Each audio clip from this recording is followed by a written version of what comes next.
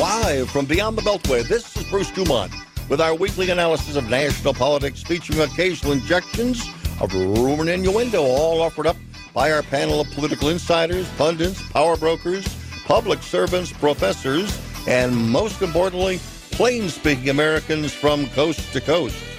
Tonight featuring commentary by conservative activist Stephanie Hitt, progressive author David Maciotra, Nigel Rabb from Loyola Marymount University, an expert on Russian history. And in our second hour, we'll be joined by Bill Schneider, veteran political analyst, and we'll be talking about presidential politics. I'm Bruce Dumont. Our program this evening coming to you from our home base at the studios of AM 560 WIND in beautiful Elk Grove Village, Illinois. That's a suburb of Chicago. And our phone lines open at 1-800-782-1800. What do I say? But I've been off for 15 weeks. 1-800-723-8200. 8289. 1-800-723-8289. Edley, I was almost ready to give my personal phone number, which probably would not be a good idea, especially if I was taking calls during the replay of this broadcast. Anyway, we've got the phone number down, and hopefully you do. I may not have it down. But we are going to be talking about two things this evening. In the second hour, we're going to be talking about national politics and some recent polls that are out. We'll be looking at both Democrat and Republican options for the presidential election next year. But in the first hour, we're going to be talking about the one-year anniversary of the invasion of Ukraine by the Russians, and also the role that the United States and allies are playing in that war that now is a year old. Joining us in studio is Stephanie Hitt. She's the Republican. Joining us online or on the magic of video is David Maciotra, and he joins us from the great state of Indiana. And joining us from his home in California is Nigel Rabb. He is a professor of Russian history at Loyola Marymount University. He's been a guest on this program many times over the last several years, and we begin by asking him this evening, Nigel, as you look back a year, I don't remember exactly what you said a year ago because you were on this program, but what was the first sign that the ease with which the West thought Russia would win this war, what was the earliest sign that maybe that was a miscalculation? Well, I think for me, the earliest sign would be when you got those dramatic photographs, and that was around the early spring last year, of the convoy of Russian, it was like 30 kilometers long, of Russian military vehicles that just stalled. I mean, essentially, they didn't move anymore because disorganization or just bad planning by their military staff. So that was one of the very, very first signs. And the speed with which call it an invasion or call it an attack on Kiev failed was a very early sign as well. So those signs came early. Do you think, as you look into your crystal ball now, will a year from now, will we still be talking about the second anniversary of this war, or do you see some sort of a resolution in the next year? That's a difficult crystal ball to look at. But I mean, the way things are going now, I mean, I don't think anybody would have predicted it was going to last a year ago, but they're at a stalemate. But they've also created this environment on the border areas between Russia and Ukraine that there's no immediate resolution that I can see to the problem. And they're just grinding it out. And Russia's not going to basically have spent all this amount of money, energy, and lost lives just to say, okay, we're done, we're going home. I don't think Putin could tolerate that politically. So I would say we'll be in a similar situation. Stephanie Hitt, where were you a year ago and where are you now? And are you one of those Republicans that's getting a little nervous that so many billions of dollars have been sent over to President Zelensky? Well, a year ago, I had actually just put my house in Illinois up for sale, and I was getting ready to move to the state of Virginia. And so, but as a mother of an armed forces, I can't be too detailed, an armed forces member who has an expertise in Russian language, Russian intelligence, also who has spent time in Eastern Europe already on one deployment, I have an incredible amount of personal interest in what's going on there as I watch my child get ready for another Should we be deployment. pouring more money in there? We are at the point now where it's too hard to go back and to pull out. I do believe that. I'm one of those Republicans that we can bicker and argue about how we got here and what led us into this and what inspired Russia to invade in the first point. But that's old news now. We are deep in this, and we're going to have to manage our way out of it. I have no problems asking for accounting and making sure our money is well spent. But I also believe that we are in this, the West is in this, and now with China lurking around the edges of all of this, we're not backing out. David Maciotra, progressives usually are against wars. Where were you a year ago, and where are you now, and how much support should we as a country continue to pour into Ukraine? Well, same. It's very interesting. President Jimmy Carter is on his deathbed, as rather famously wanted to place human rights at the center of foreign policy. His successor, Ronald Reagan, shifted the focus and got into. What does that have to do with today? I asked you specifically today. What do you think about today? We could get into history a little bit later on. I'm getting there. And Reagan Please wanted do. to prevent authoritarian regimes. So whether you're in line of Carter's thinking, it is necessary and just for the United States to do what it back the imperialistic advance of Vladimir Putin, who is committing an act of genocide. And Ukraine represents of self-determination and democracy. Do we stop them or not? You've given us a long answer, David, but go to the gut and give me your answer. Do we put more money in there or not? I mean, yes, you seem to be giving us all this history, but not the answer to the question. Well, I mean, it's a complicated matter, but I think that the U.S. should continue to do what it's doing. I think the Biden administration has navigated the situation well in diplomatic aid and financial aid without committing armed forces, as opposed to that, in order to support the Ukrainian democracy and freedom against a brazenly imperialistic. Okay, let me go back to Vladimir Putin. Nigel. My question to you is: with the investment of over $120 billion to Ukraine thus far, which has brought us to this point, what is your sense of the American mood, the mood even in academia, as to how much more we have to spend? That's the question. We do have to pause for a break, but I do want to give you a couple of minutes to think about that. And how much is too much? And should this really be a blank check, which many Americans feel it has been thus far a year into the war? I'm Bruce Dumont.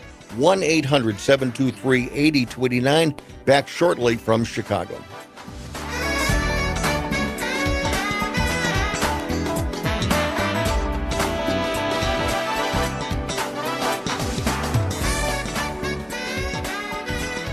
At Jersey Mike's, you can elevate any sub by getting the juice. Red wine vinegar and an olive oil blend. It's how a Jersey Mike's sub gets its exquisite zing and how bites get boosted.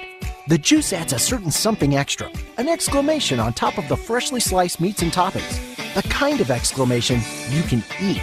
Order Jersey Mike's subs on our mobile app and get delivery right to your home or pick up from your nearest Jersey Mike's sub location. Jersey Mike's, be a sub above. Going back to school as a working adult doesn't mean you have to sacrifice a high-quality education. Purdue University, a top 10 public university, took its innovative thinking to a new level when it created Purdue University Global for working adults. Discover innovative, practical ways to earn your degree online and advance your career. Purdue Global has already awarded more than 1 million credits for prior learning, which means you can save nearly half the cost of your bachelor's. See how close you are to finishing your degree at purdueglobal.edu. That's purdueglobal.edu. I'll be here to hear what's on your mind. Kids want to share what's going on in their lives with the adults around them. Parents, grandparents, teachers, coaches, and more. They want to know you're listening, and they want to listen to you. They want your input and guidance early and often on all kinds of topics. When it comes to a serious subject like underage drinking, they want to know your expectations, as well as how and why as a young person they should avoid alcohol. How you talk about it will change as your child grows, but the important thing is to talk about it. Not just once for an hour when you think the time is right, but in 60 one-minute conversations and more that are part of your everyday talks. For more information about talking with your kids about underage use of alcohol and other drugs, visit underagedrinking.samhsa.gov. When you need me, I'll be by your side. 1 in 3 adults has prediabetes. 1 in 3. That means it could be you, your football buddy, your football buddy, or you, your best man, your worst man, you, your dog walker, your cat jogger. While 1 in 3 adults has prediabetes, with early diagnosis, prediabetes can be reversed. Take the risk test at doihaveprediabetes.org. That's doihaveprediabetes.org. Wait, did they just say 1 in 3 adults has prediabetes? That's 33.33333% of adults. That means it could be me, my boss, or my boss's boss, or me, my favorite sister, or my other sister. That's 7 members of my 21-person romantic book club. Wait, the 1 in 3 could be me, my karaoke partner Carol, or my karaoke enemy Jeff. I'm gonna take the risk test at doihaveprediabetes.org. Brought to you by the Ad Council and its Prediabetes Awareness Partners.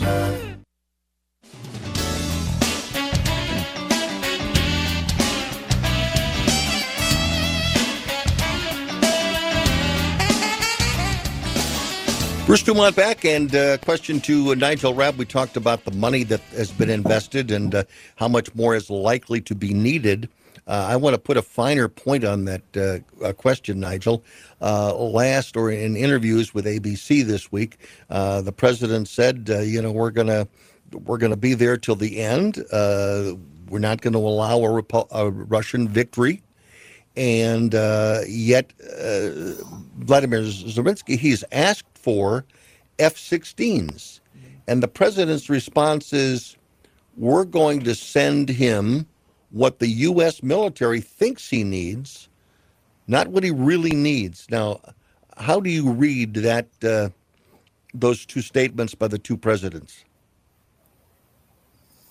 Well, I think Biden's response, he has to be very, very careful with what type of weapons he gives to Ukraine, because I think planes, for example, is a completely different deal than sending artillery to their field. So one has to be cautious with the planes. And I think, because earlier we were talking about how much is too much, it's not just a financial question. I know planes are more expensive in every way than artillery, but it's what type of weaponry are you giving and what would trigger Russia. The other one about this, though, is, when you think of what would trigger Russia or what a Russian victory is, that is really ill-defined. I mean, I don't know what Russia would think of as a victory at this point. They've lost so much. And the performance of the army, the Russian army, has been so poor. It's like, what is Russia's threat beyond what they do, which they didn't do in the Soviet era, is continually use nuclear weapons, not as if we have nuclear weapons, but today it's like, no, and we're going to use the nuclear weapons. That seems to be their threat. It's not a military performance. Does he, this is the question to you, David, does he need China to weigh in with the lethal weapons here to save Putin? Or can he do it without China's involvement? No, it certainly looks like he needs some assistance from China or some other powerful ally. But one of the great hopeful stories of 2022 is the weakness of authoritarian regimes. Both Russia and China look very weak right now for very different reasons. Weak to whom? Can I say something about Sure. China? Go ahead. Let's let Nigel weigh in on that, and then Stephanie's got a comment as well. Go ahead, Nigel. So when talking about Chinese involvement, it's really important to note that China's population is 10 times Russia's population. That's the same ratio as the United States to Canada. The economy is the same ratio as well. Like China is a very big player here, much, much bigger than Russia. And so what's happening in this, if Russia accepts Chinese help, unlike accepting help from North Korea, Russia's becoming dependent on China. That's what's happening. And that is a very dangerous position for Russia. And so Russia, I mean, we don't want that, of course, from our perspective, but it does weaken Russia. What does this say about the relationship between the United States and Taiwan and what China's ultimate goal might be there? Are they, what lessons are they learning about the United States and about the West because of the way we've handled this situation, Nigel? That's a difficult question to answer because the West, like when you're looking what's driving this, it's a lot of NATO countries like Poland, the Baltic states, who have a direct influence on politics in that area. Right. They have no say in Taiwan. They have no say in Taiwan whatsoever. There's no NATO really in Taiwan or anything like that equivalent. So it's a very different situation in terms of the alliances that come involved. And Taiwan is more the United States as a superpower doing global politics. But if China weighs in and helps Russia now, 3 to 5 years from now or whenever China decides that it wants to invade Taiwan, is Russia obligated to weigh in and help them in some way? And do they need their help? Well, here's the thing.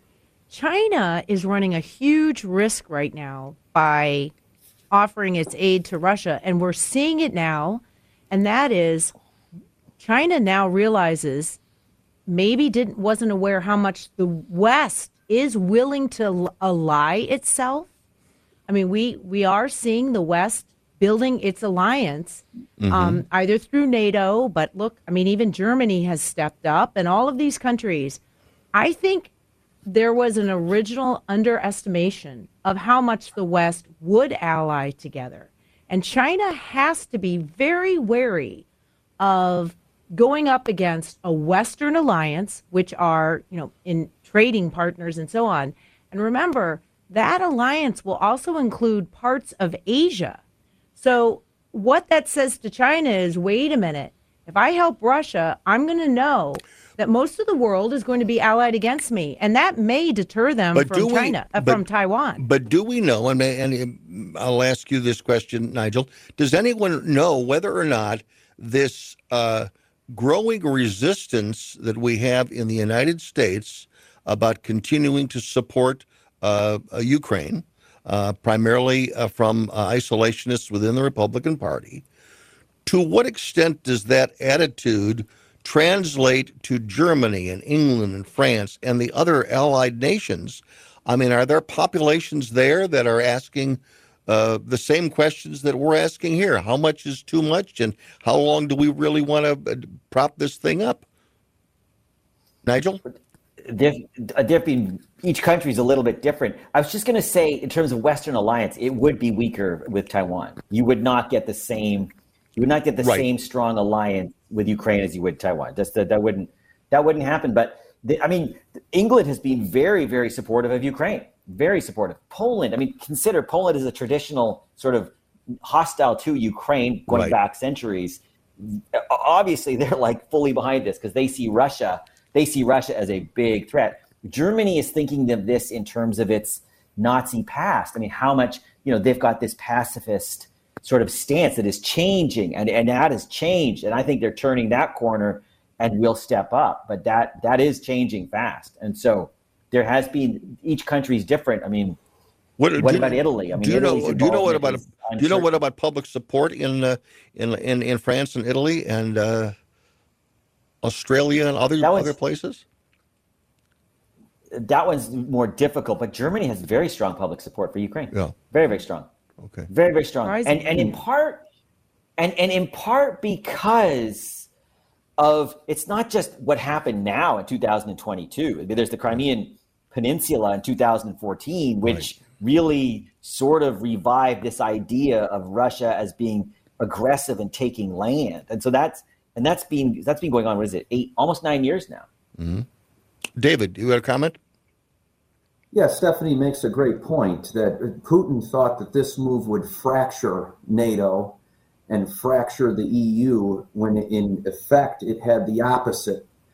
It united the EU, it united NATO. And to your first question, one of the reasons why it's important that the United States support Ukraine is to set the precedent against a potential Chinese invasion of Taiwan, against other potential aggressors who might be watching this closely to see how the West attempts to resist war crimes and invasion. Had they just let Putin march in, that would have given a green light to other countries with similar designs. The warning that Vice President Harris made recently about the crimes against humanity that Russia is involved in, do those words coming from the second most powerful person in the United States, does that send a signal to China? Are they worried about words like that, or do they just let them fall off their backs like ducks? Stephanie? I think they let it. We've been those words have been said about their own treatment of the Uyghurs. Right. So they don't care. China doesn't care. China, I think we can probably agree, looks at its population as commodities, as instruments to building up its own empire. What about more sanctions? I mean, it was announced today that the Biden administration is going to impose more sanctions against Russia. Well, what are those sanctions that we're imposing a year into this? Right. Into this war? Nigel, do you know what those? I mean, does it mean that the first sanctions didn't work at all, or, I mean, they didn't bring Russia to their feet. The economy didn't totally crumble. No, Russia's Minister of Finance is actually doing a really good job and has been doing that for a while. But the sanctions, the Russian economy is sort of slipping back to what it was in the Soviet era. And if you listen to the Russians, it's sort of like, why do we need American cars when we can build our own cars? And I don't know if anybody's driven a Lada, but it's a Russian style car. And it's not the top of the line car. Yeah. Russia will survive this. The economy will survive because Russians can adapt to a lower level of the economy without, it's just you have less and you get used to having less. And they're like, yeah, seen that, done that. That was the Soviet Union. So the sanctions do hurt the Russian economy, but do they hurt the Russian economy to the extent that a Russian says, no, now I'm protesting? Are there other sanctions, however, if you're thinking of more sanctions against Russia, are there sanctions against Russia that should have been imposed a year ago? And are they not propping up Russia at this moment economically? What more can we do to them? Well, I mean, sanctions are only, the West doesn't control the entire global economy, right? As Putin seems to suggest in his speeches. So China is a big economy, and China, in Inner Mongolia sends goods to Russia, and Russian goods go back. And so is India. And there's Africa. So there's all sorts of stuff out there, but they do play a role in reducing the economy. If not, they don't cripple it, but they do actually make it worse. I've got to pause. 1-800-723-8289. 1-800-723-8289. Give us a call. More money for the Ukraine or not?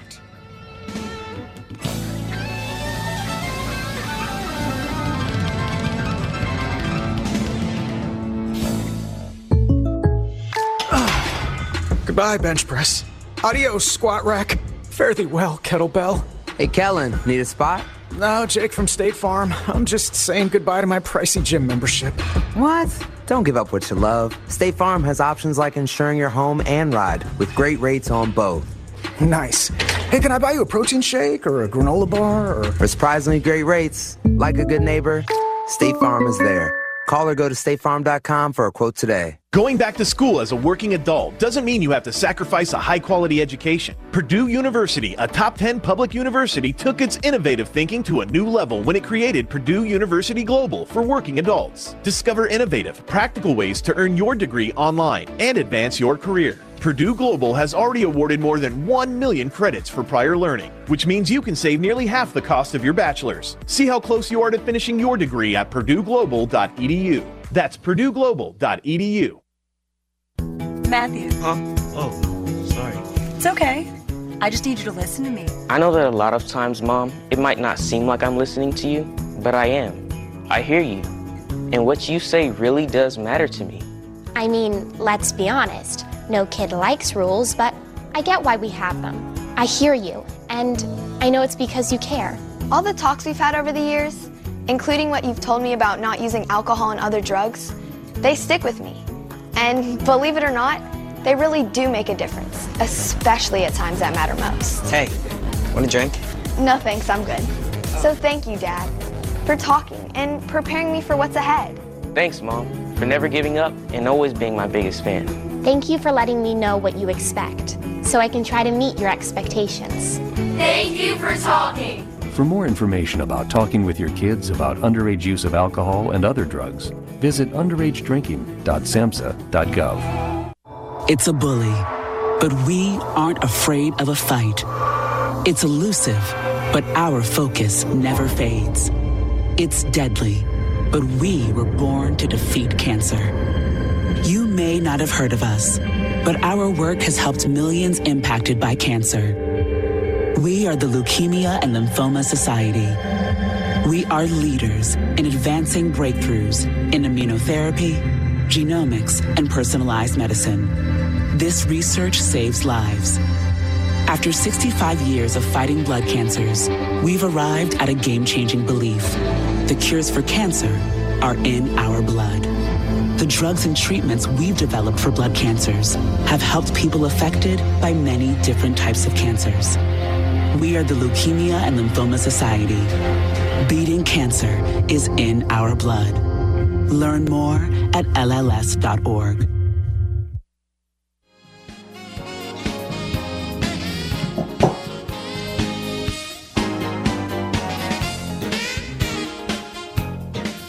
Bruce Dumont back, Beyond the Beltway. Nice to have you with us. If you are listening to this program for the first time in a long time, I want to thank Jeannie Ives and Eric Cohn for sitting in for me for 15 weeks when I was laid up in the hospital, not for the full 15 weeks, but getting over some, having a health hiatus. And I thanked them last week. I thank them this week. My second week back in the chair, and other than forgetting the phone number, a challenge because I didn't write it down. It's good to be back. Stephanie Hitt, it's good to see you face to face across the aisle from me here at beautiful Elk Grove Village. We're going to take a few minutes and let everybody introduce themselves to the audience. Give us 20 seconds on your political background. Well, Bruce, it's exciting to be back in the studio with you. We've been doing this for many years. Yes. And a lot of different locations, and it's nice to have you back. So good. Congrats on being back. And we first met, I think, when I was a delegate back in the early 2000s to the John McCain. Some of the earlier Republican conventions, and I was an active member of the local GOP there. And from there, I catapulted into writing and commentating and doing local things, and then worked. I just spent the last year managing a campaign for the U.S. Senate here in Illinois. Mm-hmm. So that's called taking a food critic and making him run the kitchen. Not an easy transition, but I will say it's been exciting. And now I have left Illinois partially, at least, and now am based out of Northern Virginia. Very good. David Masiotra, you've been on this program for at least the last 8 years that I can recall. Give us a little more background about yourself. Yeah, well, let me first say welcome back.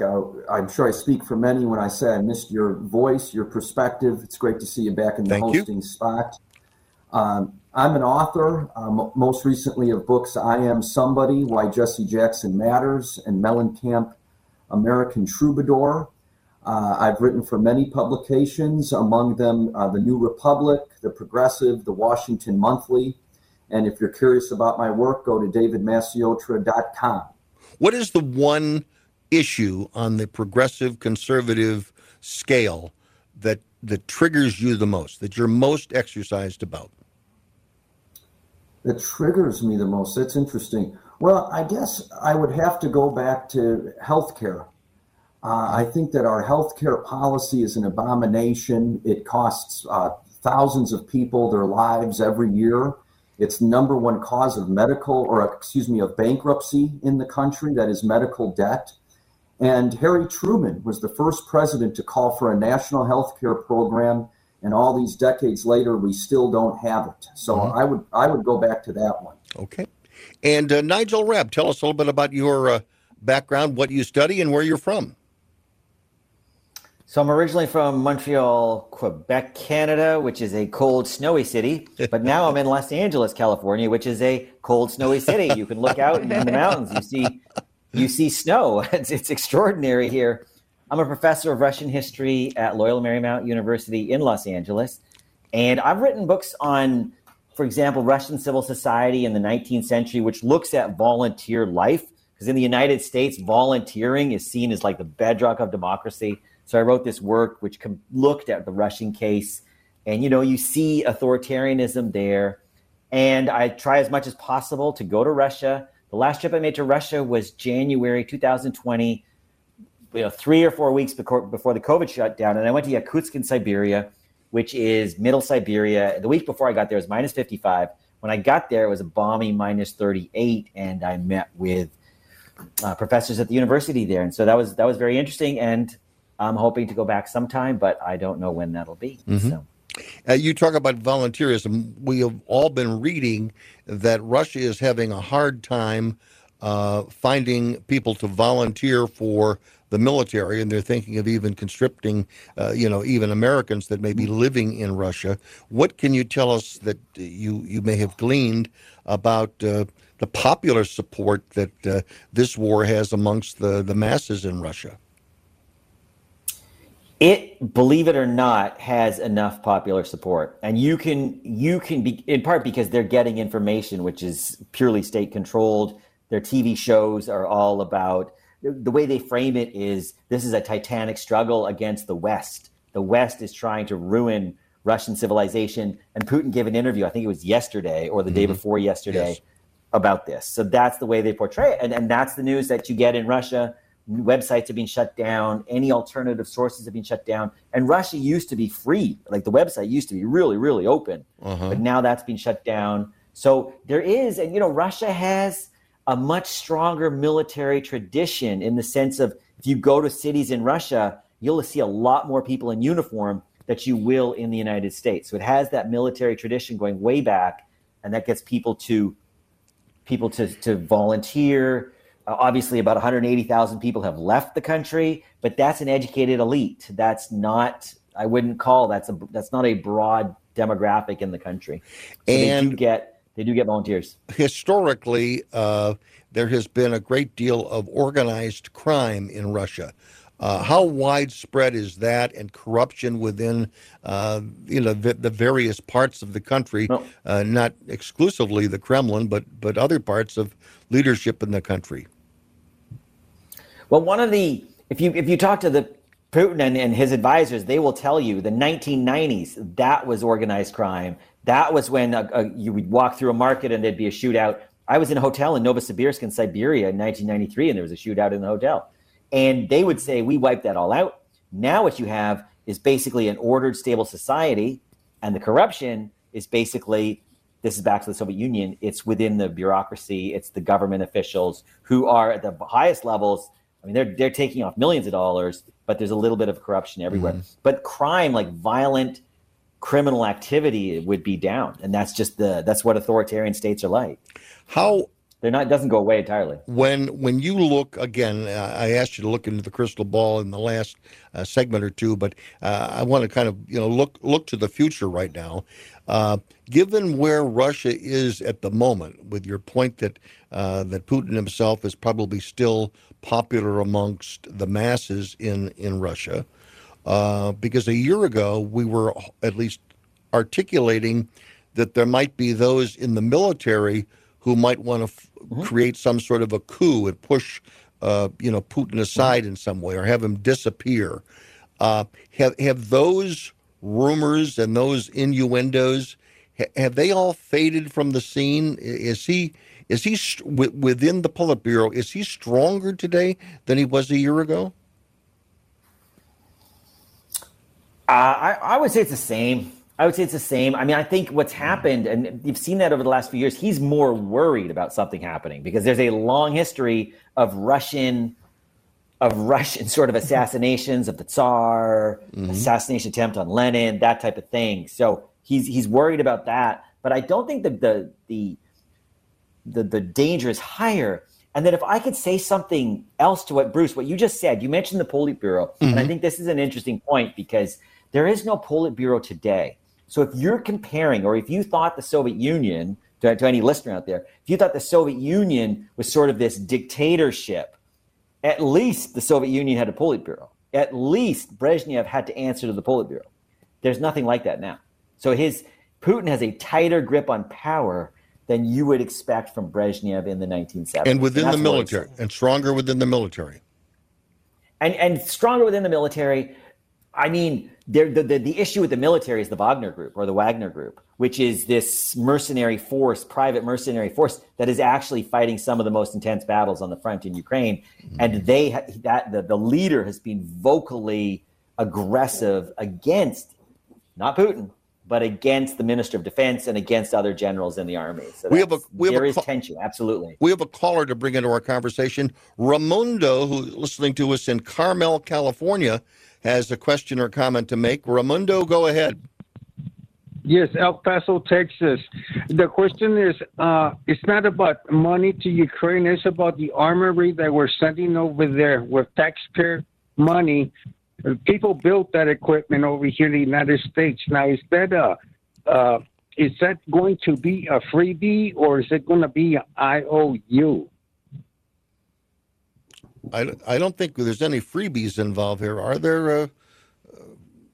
Nigel, do you know? I haven't heard anything about this stuff is being given to them. How much of it is being given? I thought much of it was being sold. A lot of it has been given. Yeah. And I think one of the concerns was, are we giving too much away? And what are our own needs in the future, whether it's in Taiwan or someplace else? Will we maybe selling ourselves short? David, are you concerned with that maybe we're too generous in giving these armaments and military hardware away? Not currently. Certainly, that's something that might cause concern in the future. But since 9/11, I've watched our country get involved in various wars that were best case scenario dubious. And I think here's a cause around which we could gather with pride. So I approve of supporting the Ukrainian effort and supplying robust aid. But there's a good question there, and that is, if this is given away, what is expected in return? So let's and we can talk about this later of what do we project for the future. But say Russia backs up, we come up with a peace agreement or whatever. Now what? What do we get from Ukraine? What have we just? Nigel's got a response to that question. Other people may as well. 1-800-723-8289. We've got a commercial break coming up, and then we will continue coast to coast and border to border and around the world at BeyondTheBeltway.com.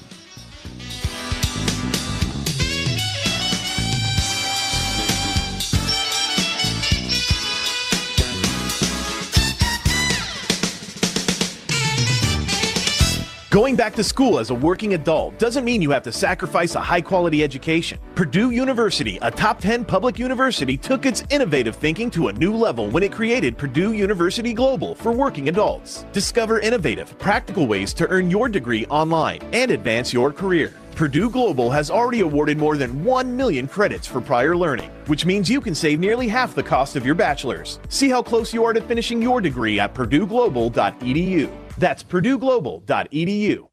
At Jersey Mike's, you can elevate any sub by getting the juice. Red wine vinegar and an olive oil blend. It's how a Jersey Mike's sub gets its exquisite zing and how bites get boosted.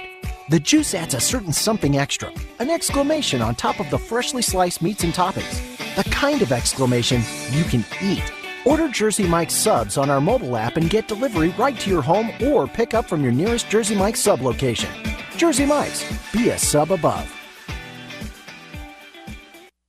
If you're talking, they will hear you. We all want our kids to grow up safe and healthy, so we show them how.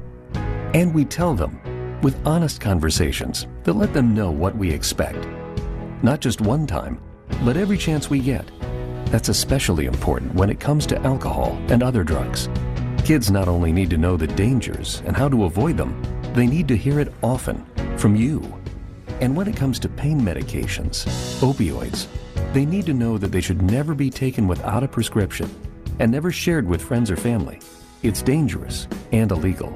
So talk with your kids and guide them through the challenges of growing up safe and healthy.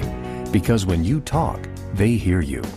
For more information about talking with your kids about underage use of alcohol and other drugs, visit underagedrinking.samhsa.gov. So talk, they hear you. You can do it if you try.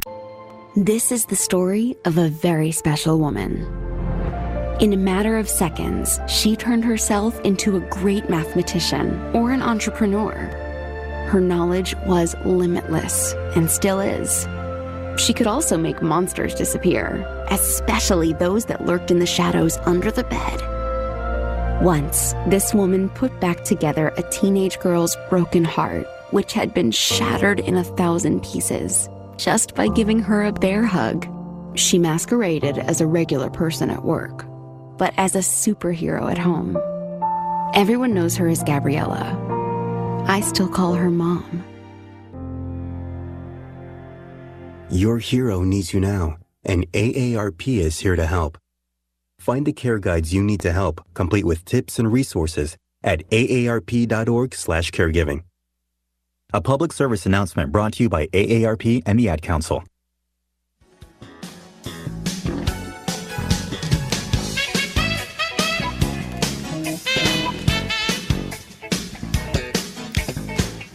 We continue on Beyond the Beltway. Stephanie, summarize your question again so Nigel can respond. So the question came is, what are these freebies we're giving them? What are we expecting from Ukraine? Obviously, they're not going to write us a check right now. So what are we going to get when if we do reach peace? What kind of Ukraine are we getting? What is Ukraine offering to be? And that's a few months ago, Zelensky made a very open invitation to Goldman Sachs, the banks, come here, invest in Ukraine, companies, come. So he's offering, in a way, to become a capitalist beacon, experiment, island, whatever. And is that what he's offering in exchange for helping him win? And here's the other thing. Does that come with a real democracy? Do we really expect that from Zelensky? Well, I mean, Nigel wanted to respond to that. Nigel, go ahead. So, two things. Well, the first thing is sort of what will the United States get out of this? But the United States has already gotten something out of this. I mean, you were already seeing. So, for example, what has the United States gotten out of it? It's been able to see that the Russian army, which calls itself the second greatest army in the world, has serious problems, and that has been exposed. This is very important information to the United States. And then the other one is every single day, the Russian army, that army which started bad, is getting weaker. And so at a geopolitical level, and Zelensky will say this, at a geopolitical level, a major competitor to the United States is weakening on a daily basis. It's weakening. And that's what's happening, because Ukrainians are actually fighting back. They're the ones in the trenches. They're the ones fighting. And they have the weapons to do this from the United States. And so it really weakens Russia. And that's a huge gain for the United States. The second thing I want to say about, yes, Zelensky can say, welcome the capitalist countries. I wouldn't count on that. I mean, in the sense that I wouldn't count on an American company going there and expecting too much, because it sounds like shock therapy from the early 1990s again. Ukraine is going to have. There's going to have to be a rebuilding program for the whole country. That's what's going to happen afterwards. But who knows? Nigel, one of the leading critics in the country about this support is Tucker Carlson from Fox News. I don't know whether you listen or watch Tucker Carlson at all, but I'm sure you've read some things that he has had to say. And he basically says that he doesn't think that Zelensky really is looking for democracy, and he's closed up a lot of things that we in the United States think would be a good idea. But he somehow is the darling of the West, the Churchill of the West. He certainly has got the word, the world, has got their attention. Do you put any credence at all into the criticism of Zelensky personally? One of the things about Zelensky, he is a former TV star who knows how to act, and he's very effective at that. And he, in fact, in his show, I don't know if everybody knows this at this point, but he was a president, and a president who came into his role by accident, which is exactly what happened to him. So he knows how to play that. I mean, in terms of Ukraine becoming a democracy, that's a long way off. I think we should support the idea. I don't think Carlson's criticism on that one is not so off, but we should support the idea. But I wouldn't exaggerate it. It's very, very difficult. At the same time, a Ukrainian democracy or no democracy, a Ukrainian victory over Russia will help the United States. There's no doubt about it, and it will help our allies in Europe. No doubt about it. So we should support that, regardless of the political future. Your reaction to the political commodity of President Zelensky and how he has marketed himself over the past year to be, one of the most admired political leaders in the world. What sort of grade do you give him, and do you take him at his alleged greatness, or are you a little suspicious?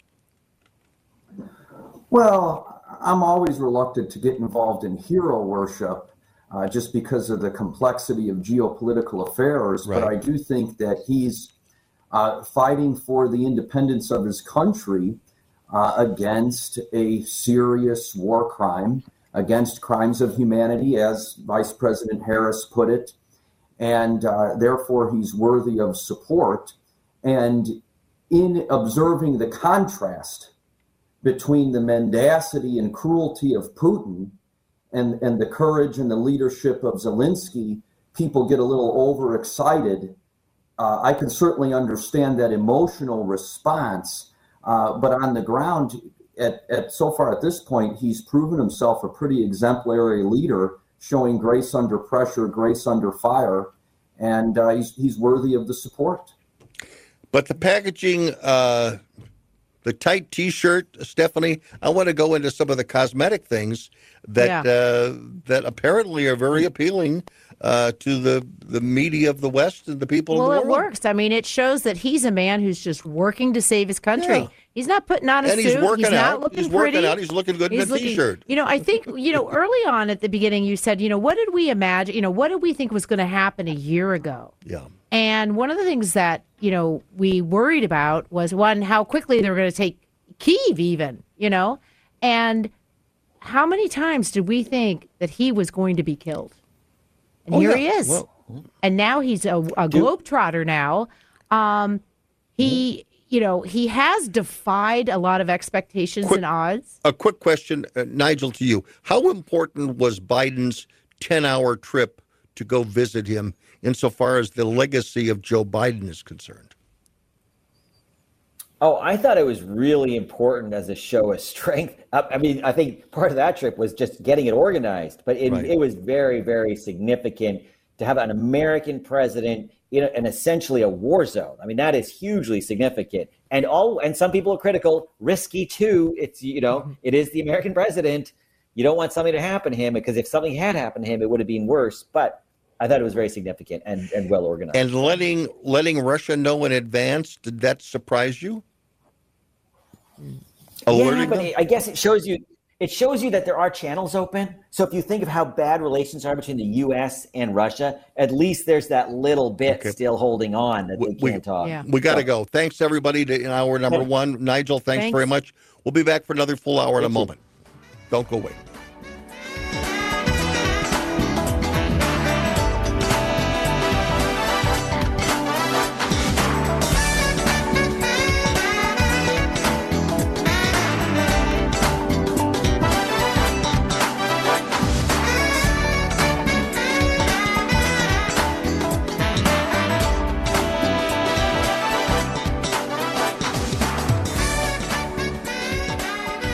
Going back to school as a working adult doesn't mean you have to sacrifice a high-quality education. Purdue University, a top 10 public university, took its innovative thinking to a new level when it created Purdue University Global for working adults. Discover innovative, practical ways to earn your degree online and advance your career. Purdue Global has already awarded more than 1 million credits for prior learning, which means you can save nearly half the cost of your bachelor's. See how close you are to finishing your degree at purdueglobal.edu. That's purdueglobal.edu. Goodbye, bench press. Adios, squat rack. Fare thee well, kettlebell. Hey, Kellen, need a spot?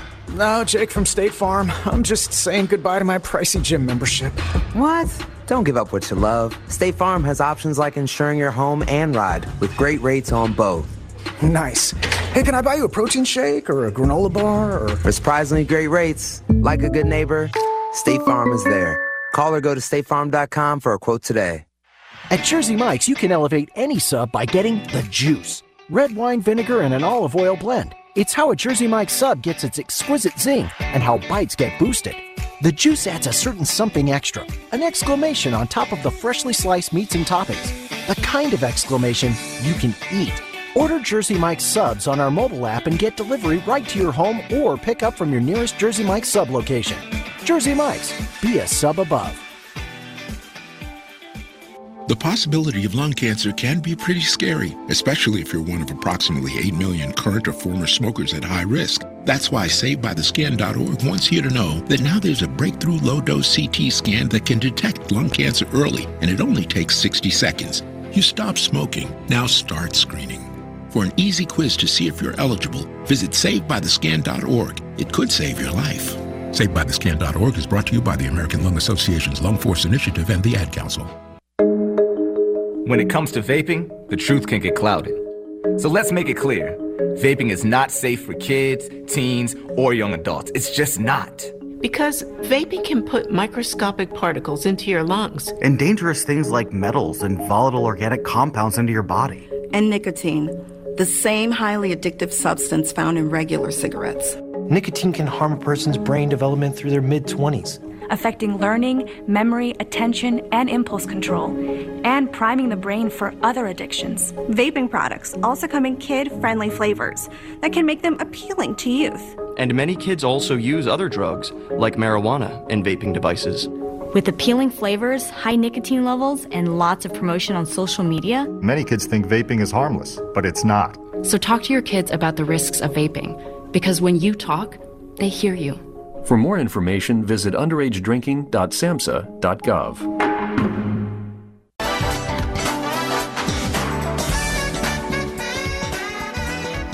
Bruce Dumont back in Chicago in Elk Grove Village. Nice to have you with us this evening on Beyond the Beltway. And in studio with me, Stephanie Hitt continues.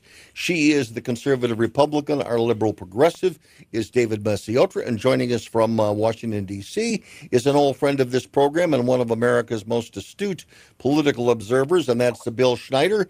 He does occasional writing for The Hill, but again, he's taught and he's been around for a long time, including almost 20 years with CNN. So again, we're going to be talking about presidential politics, Republican and Democrat, this evening. And I want to begin with a basic question, Bill, because you have covered so many races for the White House.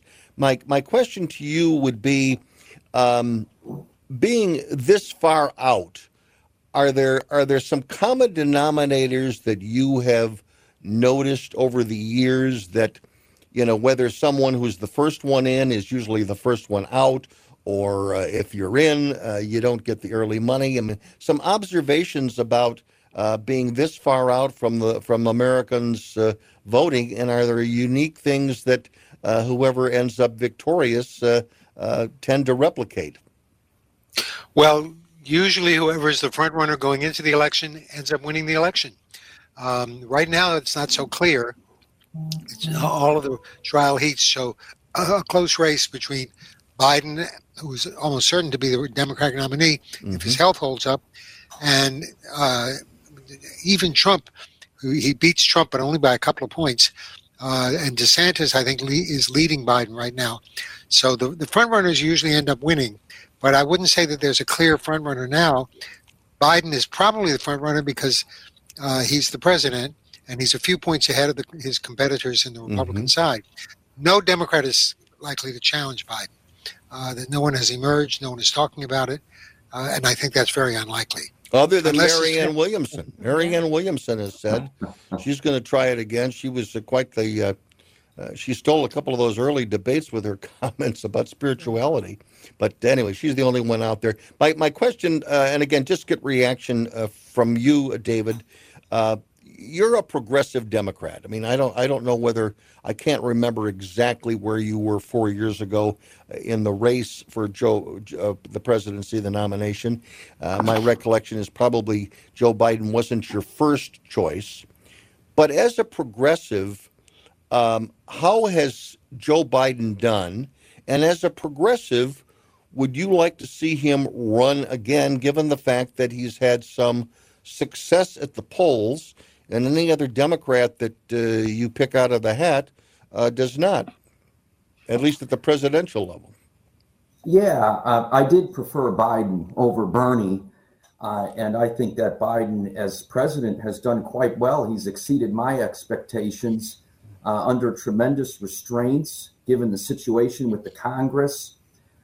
He's managed to get some great bipartisan bills. He's championed them, and the Congress has passed them, and he's signed them. Last hour, we discussed Ukraine. I think his management of that international conflict has been quite astute, quite excellent. And his leadership style shows probity and calm and discipline.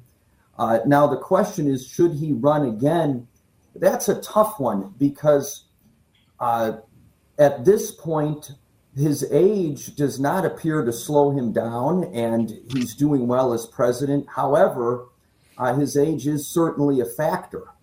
And I hate to waffle and give you a political answer, but I'm just not quite sure if I have the utmost confidence in his ability to run a full-time campaign in the next year. But all indication of his leadership style and ability is good as president.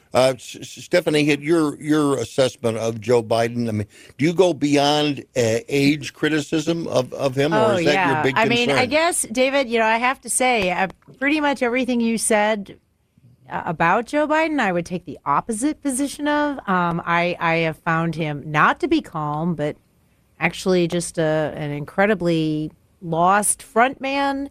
For whom? We don't know for whom, but he doesn't seem to be the engineer of his own policies. And, I think part of it too is that, he has disappointed, I think, a lot of independents as well as Republicans, because he has veered very far away from his promises of unity, bipartisanship, and so on. And so if anything, he has really evolved as a true divider of this country. And we're seeing divisions in a way that we haven't seen. Did you see that, again, objectively now? We know you're a Republican. Yeah. Objectively, did you feel that way when you watched the State of the Union, if indeed you watched the State of the Union? How did you feel when did you watch the speech? Well, let's. There's been two State of the Unions. Did you watch the speech? The first one was incredibly divisive. The second one, he took a slightly different tact. He was less divisive. I think he has learned a little bit of his lessons. I think he's realized, especially now that there is a split Congress. By the way, when someone is divisive, does that just mean that they have a different political opinion? No, it's when you demonize the other side. And that is divisive. You think he demonized the other side? Yes. In the most recent State of the Union? Not as detailed in that State of the Union, but he continues to do that. I mean, just recently he gave a speech where he basically told the country that there are people that believe that people should be lynched in this country. I don't know where that comes from. That's ridiculous. But he says things like that. I want to go to Bill Schneider. Bill, again, you've covered lots of presidential races. Is Joe Biden throwing out the red meat either for his base, or is he throwing out enough red meat to jack up the other side? How is he at churning the red meat for the public. I don't really understand how you can call Joe Biden a deliberately divisive president. The champion divisive president for all time is Donald Trump. People love him and people hate him. And he's deliberately divisive, which is one of the reasons why he's quite unpopular with the electorate, and why I think the Republicans are very nervous about the idea of renominating him. Donald Trump is Mr. Divisive. DeSantis is a bully, but I'm not sure I would say he's divisive. Not enough people know much about him, but his policies certainly are. Biden is a progressive Democrat. There's no question about it. He was really promoted by African-American voters when his campaign was really lost, and he's taken up their causes very conspicuously, which some people would regard as divisive. But I do not think of Biden as a deliberately divisive president. He is, among more than anything else, a professional politician. Americans don't really like or trust professional politicians, but that is what Joe Biden is. Right. That is. And he has been that for well over 50 years, and that's why that's right. His ability to give a speech, which again is good for his base, but comes across in a less obnoxious way than a lot of partisan Democrats do, which in my view is what he did in the State of the Union address. Now, again, I don't agree with much of what he said in the State of the Union address, but again, to say this guy is, doddering at 80 years old, I think it's a huge mistake to focus on his age. I'm Bruce Dumont, back shortly.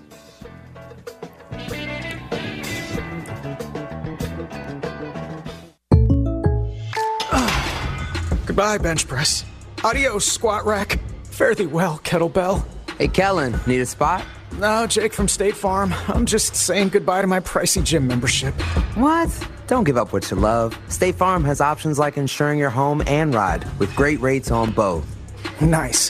Hey, can I buy you a protein shake or a granola bar or... For surprisingly great rates, like a good neighbor, State Farm is there. Call or go to statefarm.com for a quote today. Going back to school as a working adult doesn't mean you have to sacrifice a high-quality education. Purdue University, a top 10 public university, took its innovative thinking to a new level when it created Purdue University Global for working adults. Discover innovative, practical ways to earn your degree online and advance your career. Purdue Global has already awarded more than 1 million credits for prior learning, which means you can save nearly half the cost of your bachelor's. See how close you are to finishing your degree at purdueglobal.edu. That's purdueglobal.edu. No word in the English language is less convincing than probably. Are you sure we should get matching tattoos on our first date? Sure. We'll probably stay together. Probably? It's been 23 minutes since I ate. I can probably swim. You should wait 30 minutes. Okay, now tell me what to do. Cannonball! Cramp! Oh, I have a cramp.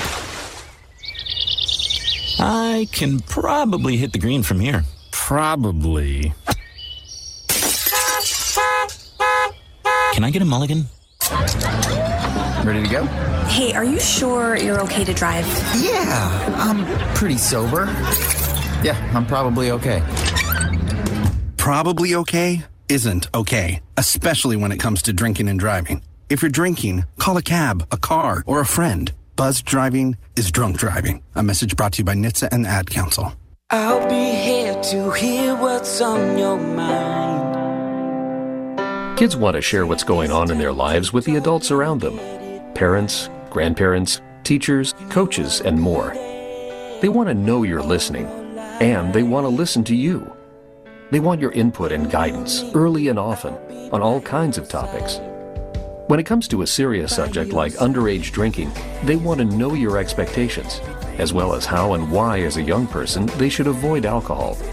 How you talk about it will change as your child grows, but the important thing is to talk about it. Not just once for an hour when you think the time is right, but in 60 one-minute conversations and more that are part of your everyday talks. For more information about talking with your kids about underage use of alcohol and other drugs, visit underagedrinking.samhsa.gov. When you need me, I'll be by your side.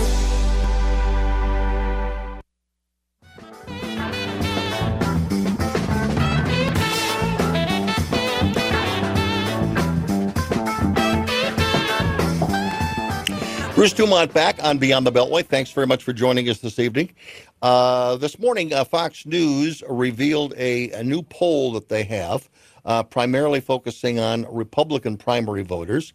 And I want to put that poll up on the air online and also let everyone sort of react to it. And again, this is a Fox News poll of Republican voters. So the best place to go is to Fox if you're looking for Republican voters.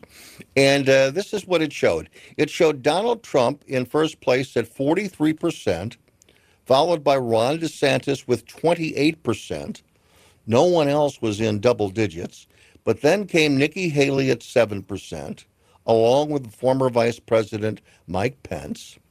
Texas Governor Greg Abbott came in at 2%, along with Liz Cheney, the former Wyoming United States congressperson, followed by Kristi Noem, a governor, Mike Pompeo, former Secretary of State, Tim Scott at 1%, along with Glenn Youngkin, governor of the Commonwealth of Virginia. And by the way, Noem, Pompeo, Tim Scott, and Youngkin were all at 1%. And again, I guess question, I'll start with you again, Bill. 43% at this point in a crowded field.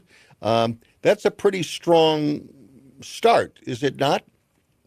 It's pretty strong, and he could win the nomination as long as the rest of the field is divided. Right. Mm-hmm. What he has to prove is that he can win in a one-on-one race against someone like Ron DeSantis, who's fresh, who's new, who's young, who's smart, who has degrees from Yale and Harvard. He's very much un-Trump-like. His style is that of Trump. He is very divisive. He has a war on wokeness instead of a war on whatever Trump is making war on this week. Mm-hmm. But he, in a one-on-one race, Trump would have difficulty winning. Mm-hmm. But in a multi-candidate field where the rest of the field is divided, like in 2016, he could win the nomination. Now, if we get to the general election, the age of the two participants, if it's Donald Trump and Joe Biden, they're both men of age. And by the way, I can say that I'm 78, so I'm not exactly a spring chicken myself. But my question is, do you feel that age and the fact that Governor DeSantis is in his mid-40s, does that give him a huge leg up in a Republican primary? I think, frankly, it would in a general election. But how much does it help him in a primary with other Republicans, only one of which is frankly really old? It helps him against Trump because people think Trump is, number one, too old. Not that he's showing his age, but that anything can happen to someone of an advanced age like that, mm-hmm. Trump or Biden. That's what, most people are familiar with those problems. And he also has a record that appeals to a lot of conservative Republicans. His war on wokeness, I don't think it's a huge vote getter in the country as a whole, but it really rallies Republicans, and it's working in Florida. He had a huge re-election campaign and a victory in Florida, and it's something that turns on a lot of Republicans. Mm-hmm. David, any person running for president who's 44 years old against people that are in either over 80 or close to 80, what does it do to a person of your generation? And I don't know exactly how old you are, but you're closer to 44 than you are to 80, I'm sure. Does Ron DeSantis, being 44 years old, does that give him a leg up with casual voters, independent voters, who may not be concerned with his dogged pursuit of cultural issues? I think it would help him because of the contrast, just like Obama benefited when he was running against McCain, mm-hmm. and Bill Clinton benefited when he was running against Bob Dole. The appearance of youth, vigor, energy would certainly serve to his advantage. If I could go back just one moment, Stephanie Hitt questioned why Biden said there are people who believe in lynching in this country. I didn't hear Biden make that statement, but we all saw on January 6th when a riot, a mob of people were chanting, "Hang Mike Pence," And when Kevin McCarthy challenged Donald Trump about it, Trump said maybe they're angrier about the election than you. So that's lynching. And we all saw that. So it's odd that you would pick that comment out to condemn Joe Biden when it's just a statement of fact. Well, I mean, Biden said it in the context of, racializing something. And that's what Biden's going to do. Biden's going to campaign on they're out to get you, they hate you, they're racist. And he's going to do that over and over and over. And that was what was intended by his speech last week. I don't think that's presidential to be talking that way about half of the, implying this about a good portion of the country. Certainly those who support what might be his potential candidate. It's unpresidential.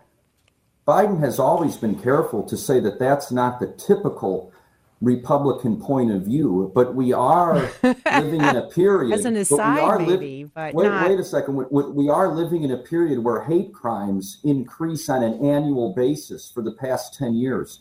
So unless you're talking about an actual rope, we are seeing a new age of targeted violence against minorities, blacks, Asians, LGBTQ, Latinos, Jews.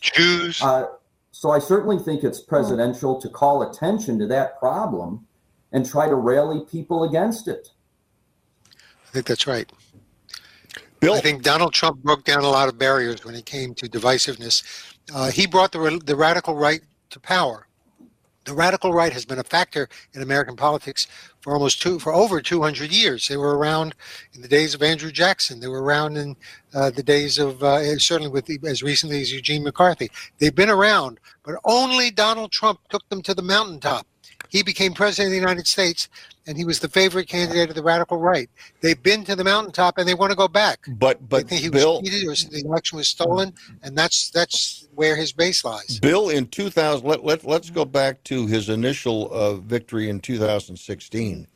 Do you think that radical right element was it the deciding factor? Was it gave him the most votes? Or would you not consider that Donald Trump did speak to those who felt that they were not listened to, who are not necessarily racial in their thinking, but were just fed up, and they thought that Hillary Clinton was, the beginning of or a continuation of bad politics, and that it wasn't over race that he won, although I hear your point that there are those within the radical right or racial right that probably did see in him someone that at least wasn't going to speak out and denounce them. But that wasn't the majority. I want to hear Bill's response to that, and then yours. Go ahead, Bill. Well, I'm not sure I understood the question, but what percentage of in 2016? What percentage of his victory margin do you think were avowed racists who are looking to put him back, in the White House? Well, I can't answer that. I don't have a figure for avowed racists. Very few Americans are avowed racists, or even white, or certainly not white supremacists. But we know that element was there, and they were crucial in getting him the nomination, getting him the election. That was a general election. He did not win a majority. He did not win a plurality. He got elected because of the Electoral College. Mm-hmm. And then he led the Republicans to some defeat in 2018 and in 2020 and in 2022. And a lot of Republicans are saying, enough with this guy. He's leading us down the road to being obliterated. He did win in 2016. That was in large part because Hillary Clinton, like Barack Obama, committed the cardinal sin of liberals, and that is condescension. Condescension is what the conservatives and ordinary Americans dislike the most in liberals. What is condescension? It's Barack Obama saying people who cling to guns and religion will never vote for him. That offended a lot of people. It's Hillary Clinton calling Trump supporters a basket of deplorables. That's condescension. The one thing I know about Joe Biden, I've known him for 40 years, he does not have a condescending bone in his body. Hillary Clinton did, and probably still does, and Barack Obama let it out They both did it at private fundraisers, Mhm. but that's always a big problem for Democrats and liberals. Yep. No, that is a good point. Do you agree with that, David? Do you agree that when you're talking with your liberal buddies, I mean, they will frequently be looking down their noses or their cocktails, saying things about the health that are not positive? And when I say help, I mean, you name them. They're beneath them. People that they feel are beneath them. First of all, they're beneath them intellectually, because liberals always think that they're the smartest ones in town and smartest ones in a room. So you can be the smartest person in the room. You just don't necessarily want to hit it. I agree with Bill, his point about those statements from Hillary Clinton and that Joe Biden and Bill Clinton were much superior and is a much superior politician for not making those kinds of statements. However, there's a bit of a here because Trump, DeSantis, many others routinely denigrate liberals, routinely college education, even though they have Ivy League degrees, and that's just taken for granted. So it goes both ways. We do have to pause. 1-800-723-8029 if you want to weigh in on the presidential politics and the primaries coming up. And we've got callers on the line. We will hear from them when we continue from Chicago. I'm Bruce Dumont.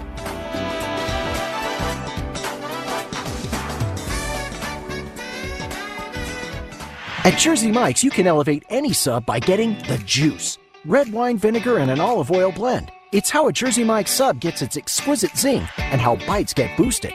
The juice adds a certain something extra, an exclamation on top of the freshly sliced meats and toppings. The kind of exclamation you can eat. Order Jersey Mike's subs on our mobile app and get delivery right to your home or pick up from your nearest Jersey Mike's sub location. Jersey Mike's, be a sub above. We all have the ability to touch the lives of those around us. To someone going through a difficult time, a text, a call, or a visit can mean so much. Reach out to the veterans in your life today. Let them know they're not alone. One simple act can make all the difference. That's the power of one. If you're a veteran in crisis or know one who is, visit veteranscrisisline.net for free 24/7 confidential support. 1 in 3 adults has prediabetes. 1 in 3. That means it could be you, your football buddy, your football buddy, or you, your best man, your worst man, you, your dog walker, your cat jogger. While 1 in 3 adults has prediabetes, with early diagnosis, prediabetes can be reversed. Take the risk test at doihaveprediabetes.org. That's doihaveprediabetes.org. Wait, did they just say 1 in 3 adults has prediabetes? That's 33.33333% of adults. That means it could be me, my boss, or my boss's boss, or me, my favorite sister, or my other sister. That's 7 members of my 21-person romantic book club. Wait, the 1 in 3 could be me, my karaoke partner Carol, or my karaoke enemy Jeff. I'm gonna take the risk test at doihaveprediabetes.org. Brought to you by the Ad Council and its Prediabetes Awareness Partners. Matthew. Oh, sorry. It's okay. I just need you to listen to me. I know that a lot of times, Mom, it might not seem like I'm listening to you, but I am. I hear you. And what you say really does matter to me. I mean, let's be honest. No kid likes rules, but I get why we have them. I hear you, and I know it's because you care. All the talks we've had over the years, including what you've told me about not using alcohol and other drugs, they stick with me. And believe it or not, they really do make a difference, especially at times that matter most. Hey, want a drink? No thanks, I'm good. So thank you, Dad, for talking and preparing me for what's ahead. Thanks, Mom, for never giving up and always being my biggest fan. Thank you for letting me know what you expect, so I can try to meet your expectations. Thank you for talking. For more information about talking with your kids about underage use of alcohol and other drugs, visit underagedrinking.samhsa.gov.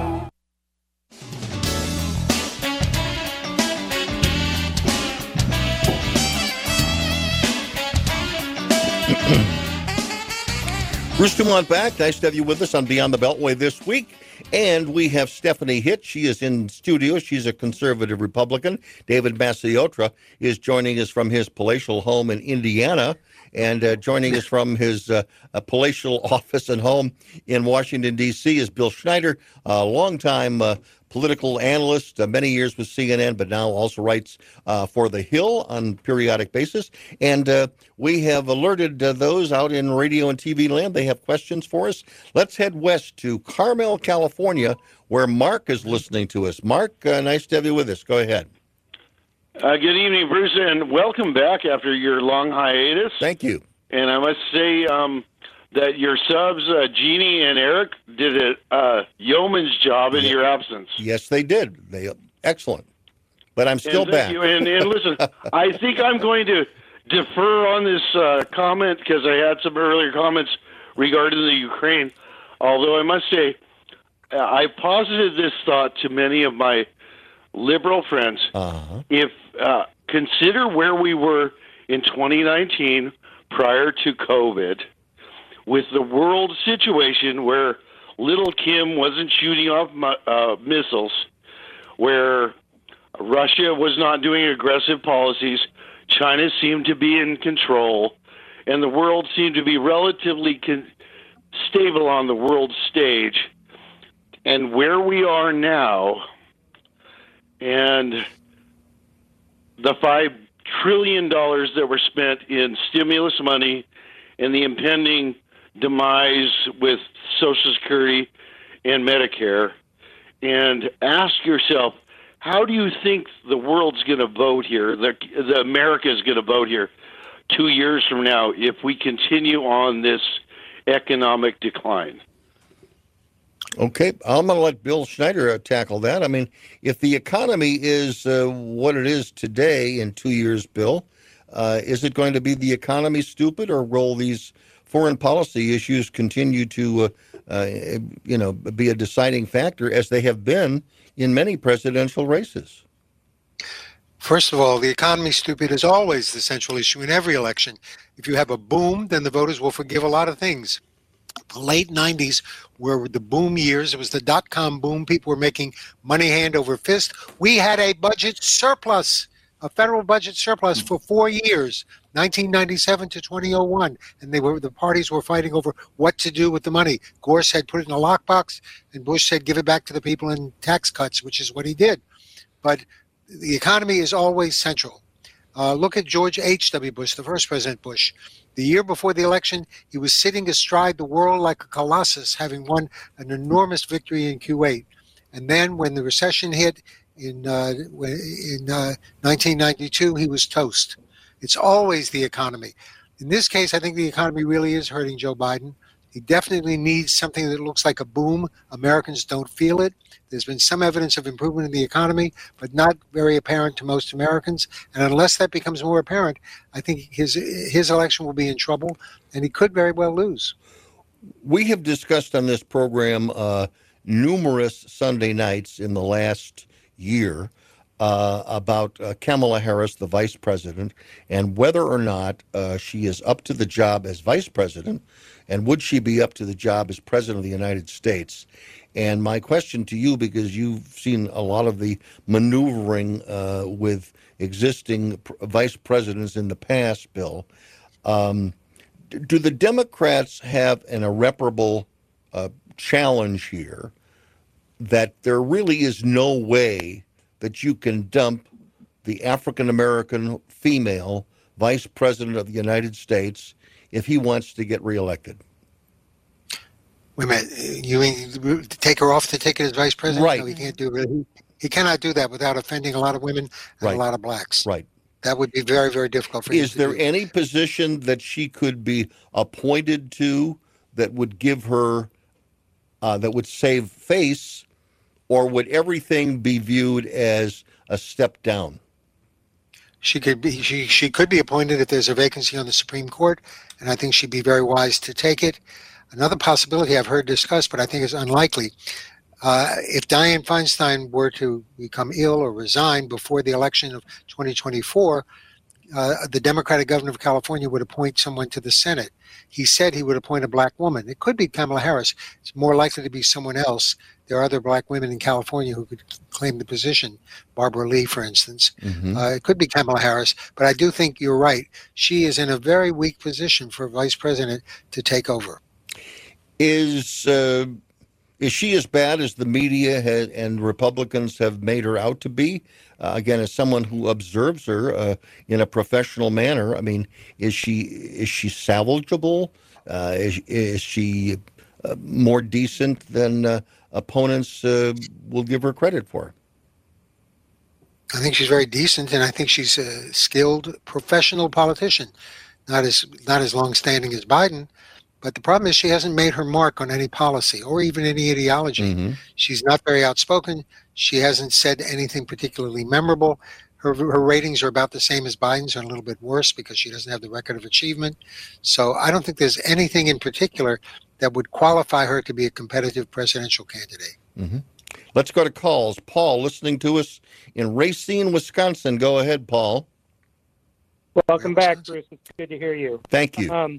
I wanted to push back a little bit on some of your people with you tonight who are talking about President Donald Trump. The first thing you mentioned, you asked about Biden, and the one gentleman right away didn't even defend Biden. He just went right to Donald Trump. Well, let's look at more, and I think this warrants this conversation.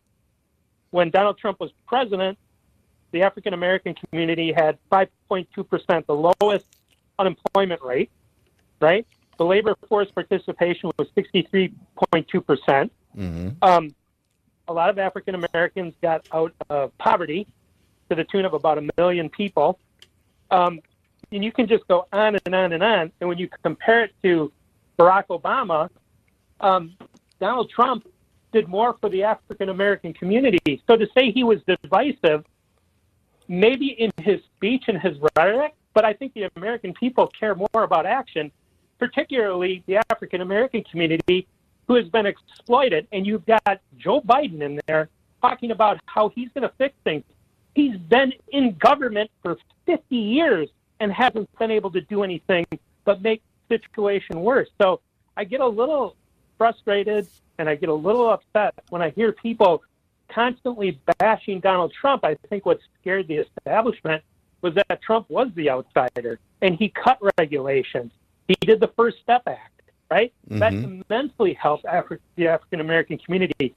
So it's easy to sit up there and say in a soundbite, well, he was divisive. Why? Because he sent out mean tweets. He called the news fake news. No, he actually did things, and it scared people on both sides. And he did it without the cooperation of people on both sides of the political. Stay on the line, Paul. Stay on the line. I want to get Bill Schneider an opportunity to respond because you were talking about things Bill said. But we'll come back to you. But Bill, first to you. The answer is look at the polls of how African-American voters feel about Donald Trump.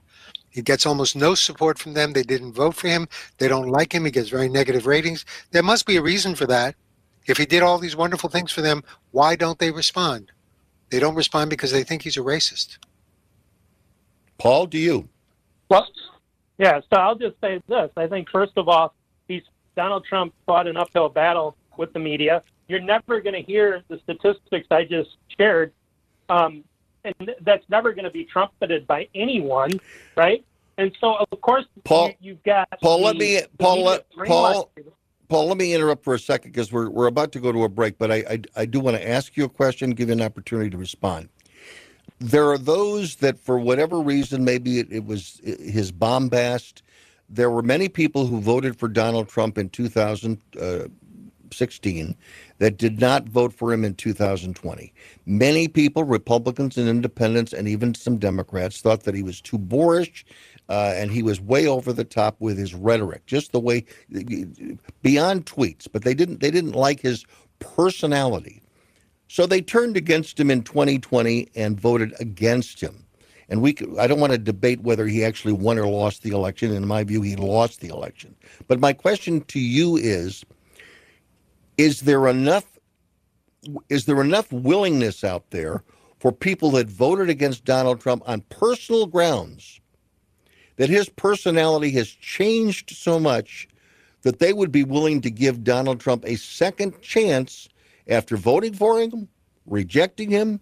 I mean, how many people are going to give him another shot? Go ahead. Well, I don't think he would win a second term, Bruce, but that was not my point. I think to a larger degree, regardless of who the Republican put up there, the Democrats are going to do the exact same thing that the gentleman you have on your panel did. They're going to demonize Republicans.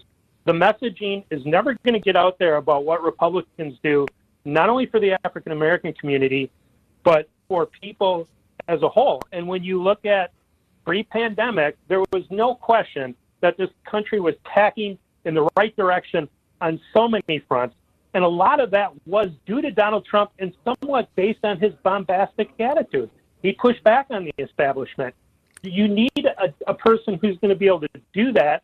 Unfortunately, in this day and age, you can't do that. And that's why I don't think Donald Trump would win another election. I really don't. Who is your candidate? Who is your candidate? I need a quick answer. 10 seconds. Well, I would say right now I'm 50-50 between DeSantis and Donald Trump. Okay, very good. We've got to pause. 1-800-723-8029. Back shortly for one more segment tonight on Beyond the Beltway.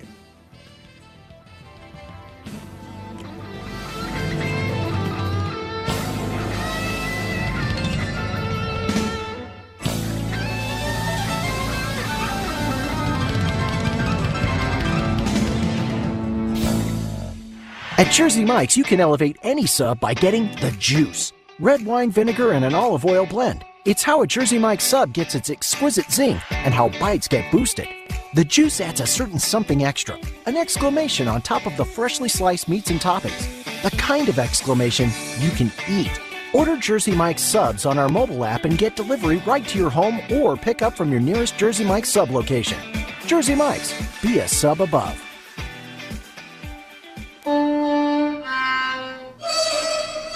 Let's be honest. The National Symphony may not be in his future, but he wanted to try violin. So you said yes because you love him. And if you love him that much, love him enough to make sure he's buckled up and in the back seat. Find out more about keeping your kids safe in your vehicle at nhtsa.gov/the-right-seat. Show them you love them. Keep them safe. Visit nhtsa.gov/the-right-seat. Brought to you by the National Highway Traffic Safety Administration and the Ad Council.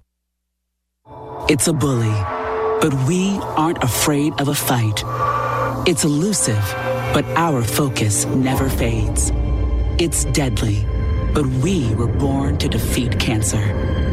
You may not have heard of us, but our work has helped millions impacted by cancer. We are the Leukemia and Lymphoma Society. We are leaders in advancing breakthroughs in immunotherapy, genomics, and personalized medicine. This research saves lives. After 65 years of fighting blood cancers, we've arrived at a game-changing belief. The cures for cancer are in our blood. The drugs and treatments we've developed for blood cancers have helped people affected by many different types of cancers. We are the Leukemia and Lymphoma Society. Beating cancer is in our blood. Learn more at LLS.org. This is the story of a very special woman. In a matter of seconds, she turned herself into a great mathematician or an entrepreneur. Her knowledge was limitless and still is. She could also make monsters disappear, especially those that lurked in the shadows under the bed. Once, this woman put back together a teenage girl's broken heart, which had been shattered in 1,000 pieces, just by giving her a bear hug. She masqueraded as a regular person at work, but as a superhero at home. Everyone knows her as Gabriella. I still call her Mom. Your hero needs you now, and AARP is here to help. Find the care guides you need to help, complete with tips and resources at aarp.org/caregiving. A public service announcement brought to you by AARP and the Ad Council.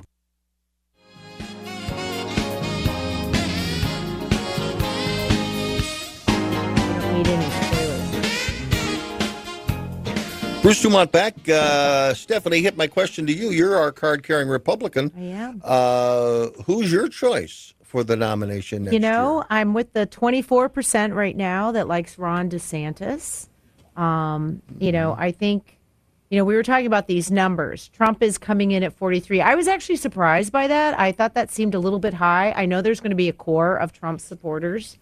I was surprised that it was as high as 43. But then our last caller did mention that he was 50-50 between Trump and DeSantis. I wonder how many of those people will actually lean towards DeSantis when it becomes real. But I don't know that Donald Trump will ever get more than 43%. But do you think, the question to you, which is I asked of him, do you think there's a significant number of people out there who voted for Donald Trump the first time, rejected him the second time, and yet, after everything that's been out there about January 6th and everything else, they're willing to give him a second chance because they may believe that something was dicey about the 2020 election. They may not be official deniers. My gut feeling is no. You don't think? I don't think so. I don't think that there's enough that Donald Trump can do to reset the record or re-image himself as being less bombastic. I don't think that he's ever going to be able to shake off January 6th. And I think that people see in someone like a DeSantis or maybe even a Youngkin or something, someone who has conservative principles, who has worked effectively as a governor. We talk about age. I actually think what people are going to look at is experience and what they've actually done. I think it's going to be, in both parties, it's going to be an issue of governors, not senators, being looked at because they have records and people want records. Do Republican women care about gender? In other words, how important is it that Nikki Haley is a female? Oh, and does anybody in the Republican primary really care? I don't think people care at all. They are looking for people about Tim Scott? To do their job. I don't think they care about color. I don't think they care about gender. They are looking at records.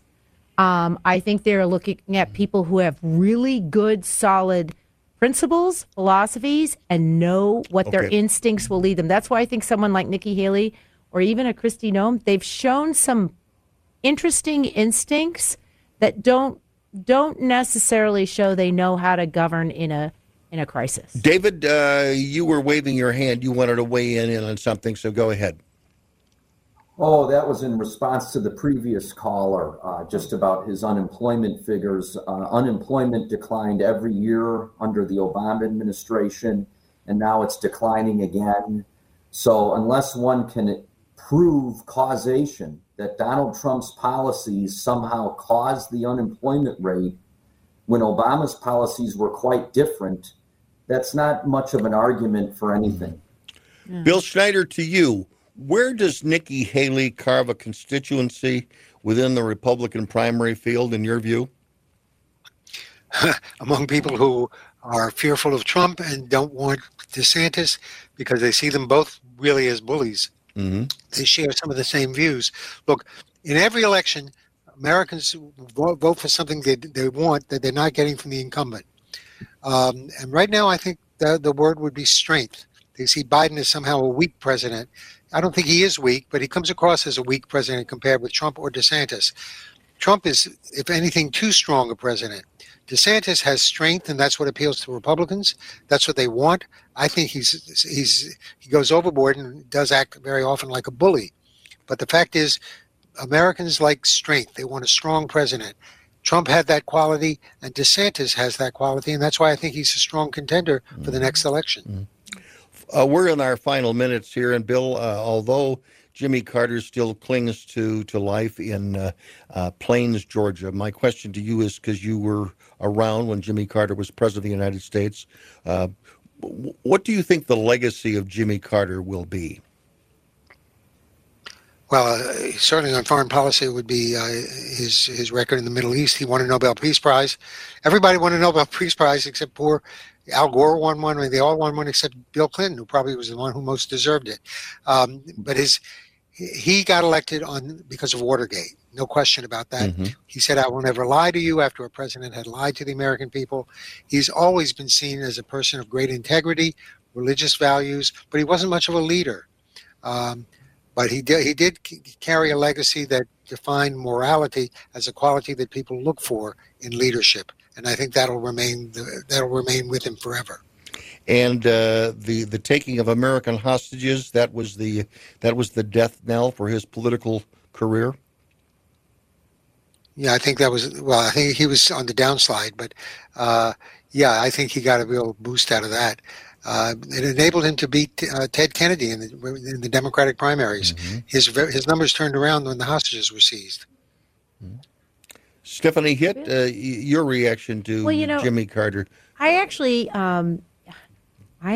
remember helping my parents, volunteer on a Jimmy Carter campaign, believe it or not. Mm-hmm. But one of the things that I think his legacy, for many people now, especially the younger generation, is what he did after his presidency. Mm-hmm. And that goes somewhat, Bill, to what you were saying, that he made, helping out, Habitat for Humanity, the quiet, humble life that he led post-presidency. I think that will be a huge part of his legacy, too. David Masiotra, your response. Yeah, I would encourage all Americans to go and read his Crisis of Confidence address, because even though it was very poorly received when he gave it, oh my God, he predicted it was prescient.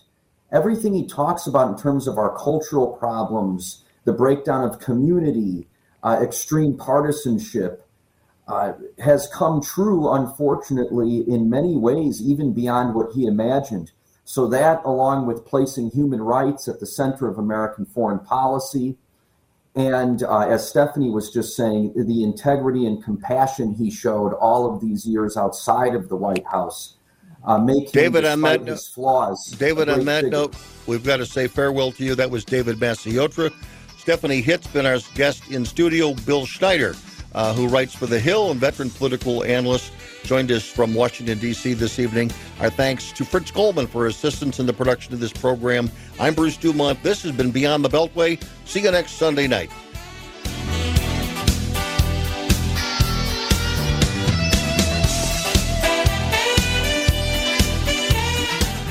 Going back to school as a working adult doesn't mean you have to sacrifice a high-quality education. Purdue University, a top 10 public university, took its innovative thinking to a new level when it created Purdue University Global for working adults. Discover innovative, practical ways to earn your degree online and advance your career. Purdue Global has already awarded more than 1 million credits for prior learning, which means you can save nearly half the cost of your bachelor's. See how close you are to finishing your degree at purdueglobal.edu. That's purdueglobal.edu.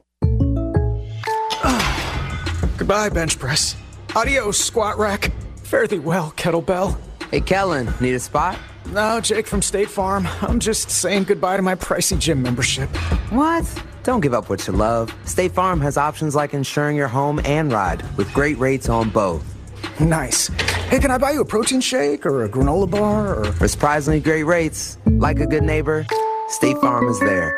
Call or go to statefarm.com for a quote today. To protect her home and family in a disaster, Karen was willing to wade through water, mud, and insurance paperwork. Yeah, I can do this. You go, Karen! By simply understanding and updating what her insurance covers and doesn't cover now, she'll be better prepared no matter when disaster strikes. Learn other simple ways to protect your home and family before a natural disaster at ready.gov. That's ready.gov. A message from FEMA and the Ad Council. At Jersey Mike's, you can elevate any sub by getting the juice. Red wine vinegar and an olive oil blend. It's how a Jersey Mike's sub gets its exquisite zing and how bites get boosted. The juice adds a certain something extra, an exclamation on top of the freshly sliced meats and toppings. The kind of exclamation you can eat. Order Jersey Mike's subs on our mobile app and get delivery right to your home or pick up from your nearest Jersey Mike's sub location. Jersey Mike's, be a sub above. When it comes to vaping, the truth can get clouded. So let's make it clear. Vaping is not safe for kids, teens, or young adults. It's just not. Because vaping can put microscopic particles into your lungs. And dangerous things like metals and volatile organic compounds into your body. And nicotine, the same highly addictive substance found in regular cigarettes. Nicotine can harm a person's brain development through their mid-20s, affecting learning, memory, attention, and impulse control, and priming the brain for other addictions. Vaping products also come in kid-friendly flavors that can make them appealing to youth. And many kids also use other drugs, like marijuana, in vaping devices.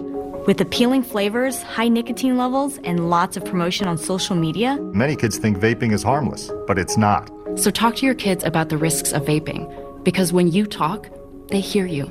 For more information, visit underagedrinking.samhsa.gov.